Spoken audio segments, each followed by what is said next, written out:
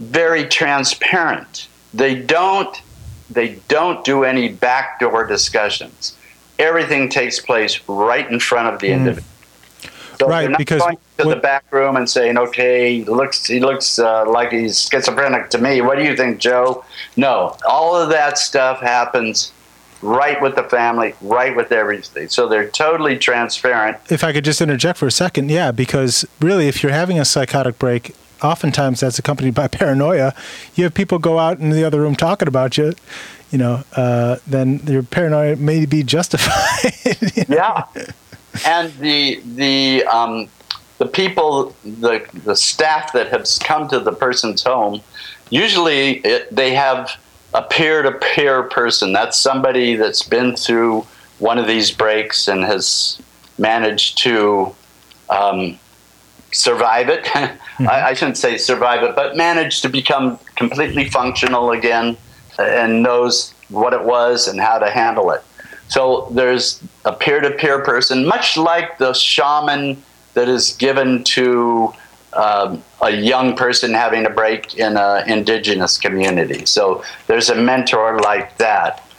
And the other thing about it, so there could be a psychiatrist, a psychologist, and one of these peer-to-peer people, and they discuss right there with everybody. It's completely transparent. They may be arguing about the treatment. They may be saying, "Well, I don't know. My feeling we should do this, or my feeling we should do that." And somebody said, "Well, this is why I'm thinking."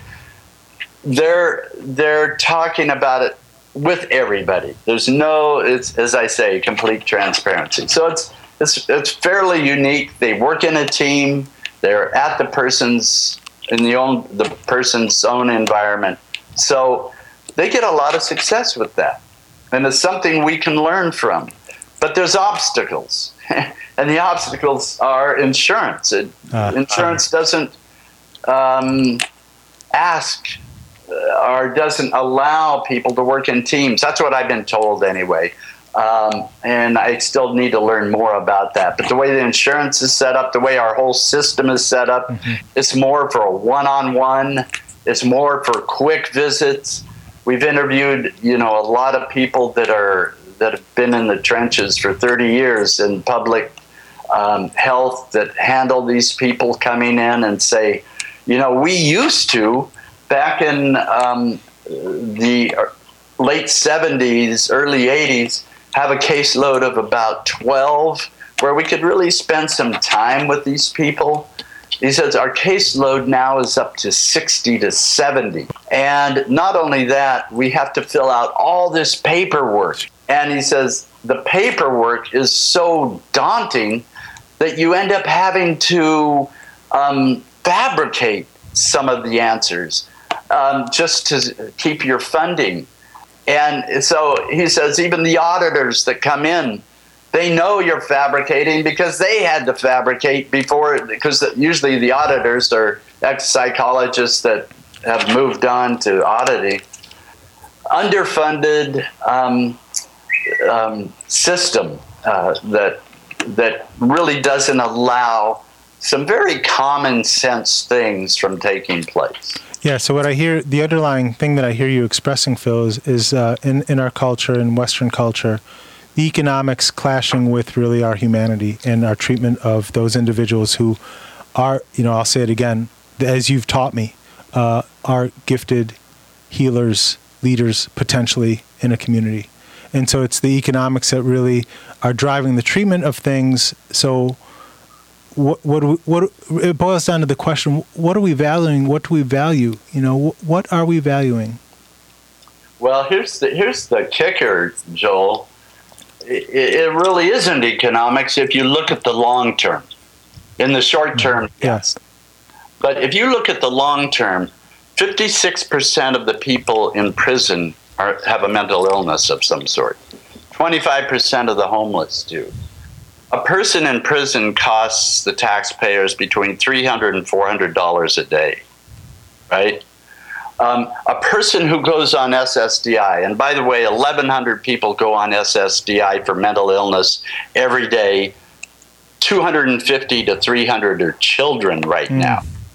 Think of that. But especially a child that goes on. But say you go on when you're 20 years old. Typically, if you go on SSDI for mental health issues, you're going to stay on for the rest of your life. That's pretty much what it is. And every person on SSDI over a lifetime in today's dollars will cost us $1 million. Yep. So every day we're committing ourselves to $1.1 billion of long-term treatment. And add up everybody in prison, and then think about kids going on. Yep. Then it's about $1.5 million over a lifetime. So, in terms of costs, it seems like if we had to increase these short-term costs, it would be more expensive in the short run. But in the long run, it's going to save not only the productivity that these people represent, but save just hard dollars. Sure, yeah, I know. That I feel too is really, what about the honoring of just that experience too? And that's well, all of it together is just, it seems like a no-brainer. It seems so clear, what direction we would want to take, Yeah, and that's the other side. You hit on it. Yeah, these people are gifted. They have, unlike you, I've not gone through this, and I don't have your gift. The gifts that these people have in their sensitivities. It can be used and this gets into the spiritual aspects of it. We're going down to Brazil, where it's spirituality is looked at very differently down there.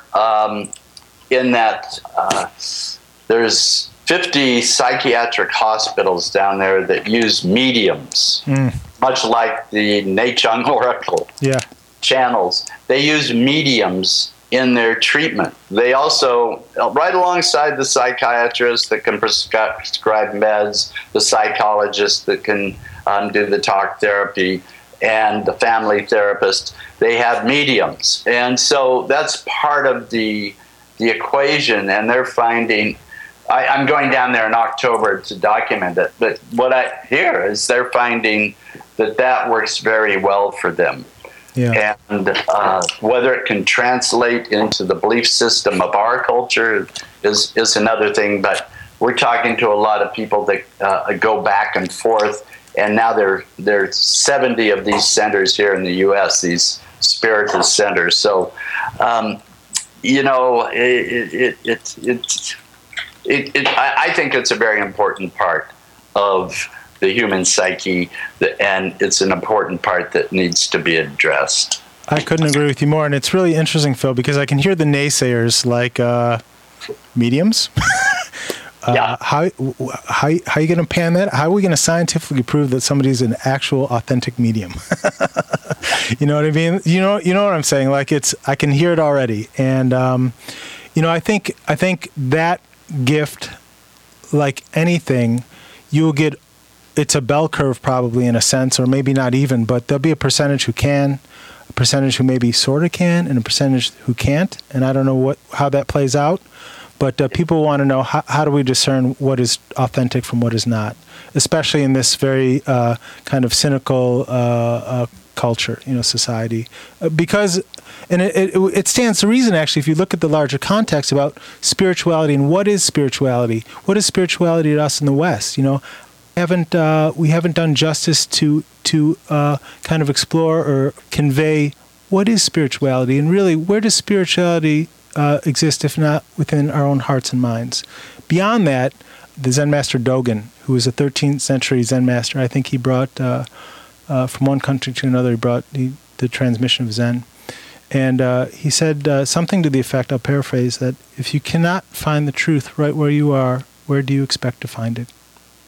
Yeah. And so really it's our disconnection with ourself that we don't understand the gift that we are resting in right now, that the cultivation of the appreciation of what is ordinary, what is right before us. Isn't that the gift? This body the gift? Like, where does this come from? Do we know? If we don't, then what is it? Why don't we explore that question? I find it very interesting. And as you were talking, and you were talking about mediums, which is riddled throughout Unraveling Religion's conversations, is The Snow Leopard by Peter Matheson, who just passed a little while ago. Oh, and, I didn't know he had. Yeah, he just I think right as his latest book had come out. But wow. Such a gifted writer and human being. But in The Snow Leopard, there's a quote that I may have read before on Unraveling Religion, but it totally, you were speaking and I pulled it up on the internet. I have the computer in front of me, and if I could just read it for a second, maybe we can talk about this. It's a Rilke quote, and it says, "That is at bottom the only courage that is demanded of us, to have courage for the most strange, the most singular, and the most inexplicable that we may encounter. Has in this sense been cowardly, he has done life endless harm. The experiences that are so-called visions, the whole so-called spirit world, death, all those things that are so closely akin to us have been daily parried, been so crowded out of life that the senses to which we have grasped them have atrophied, to say nothing of God." Yeah. That's so true. And, when I try... You ask, well, what is spirituality? Yeah. So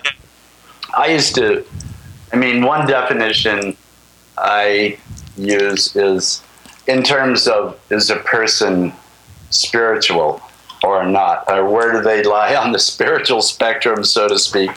I think at one end is where you look at yourself as completely as a separate, you're in this bag of skin and you're separate from the rest of the world, and you've been thrown into this world, and, it's kind of a dog eat dog, and just you have to survive. And that feeling of isolation and separateness is at one end. The other end is where you feel unified to everything. Yeah. It's, somebody explained it as you're a fish made out of water in water. And, but so, like Adam and so many of the people we've talked to, when they have this first break, they describe it as blissful. When it first hits, that he said, this was the first time I had this feeling of I was it and it was me. There was no separation between him and other people, between him and the environment, between nature and them. And so he had this feeling of unity. To me, that's being spiritual. Yeah. That's the goal of any spiritual practice is, and of course, as you go along that gradient or that continuum, your compassion grows and grows because you become other things. So you identify with them more and more, and of course, you're compassionate towards it. So when you use the word self, that's a very loaded word. Is it that isolated being at that one end, or is it the all that is at the other? Yeah. What do you mean when you say the self?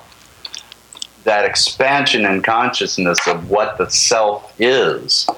We're all trying to expand in our spiritual journey. Yeah, so interesting. And that expansion also ties into karma, which is not a law. It's just an affirmation of the unity of all existence, that how I entreat what is outside of me comes back to me. How could it be another way? Yeah, so, this project for me is a very interesting one because it goes to the root of consciousness, really. Yeah. What is consciousness? And when we interviewed Stanislav Grof, who is a transpersonal psychologist, much out of the Carl Jungian tradition, he said to think that the brain is where consciousness comes from, the brain produces consciousness, is to think like, so if you have a TV set, you want the programming on it isn't what you want. You don't want to watch the evening news. You want to watch Netflix or something else.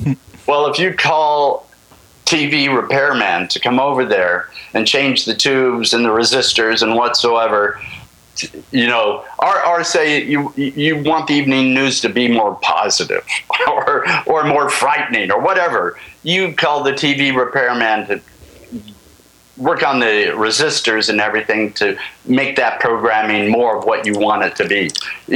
He says that's what you're doing if you're looking at the brain and trying to put the chemicals in the brain to make its consciousness change. Right. Consciousness is, call it the Great Spirit, call it God, call it what you will, is the brain interprets it. It isn't. It's created by consciousness. The brain, the body, everything is created by consciousness. That's the way he put it, anyway. Yeah. So it kind of resonated with me. I had to stop and think about it a bit. Yeah, but that, and of course, you start talking in those realms. We haven't got the language that really can do it justice, and it becomes very abstract.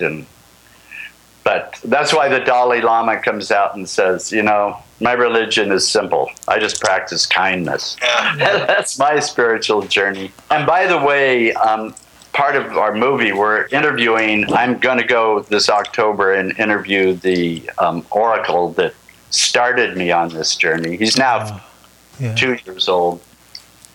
Okay, this culture talking about mediums, what's this deal with mediums? What value is there?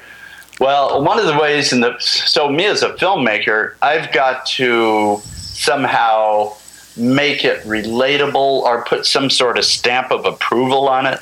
So I know that the Dalai Lama has come out and said, you in the West may think this is strange, but we actually get valuable information out of the Nechung Oracle, out of the Kutan, the medium. And so that's one way we're doing it is, the stamp of approval of the Dalai Lama, who's highly respected in our culture now in the West, is one way.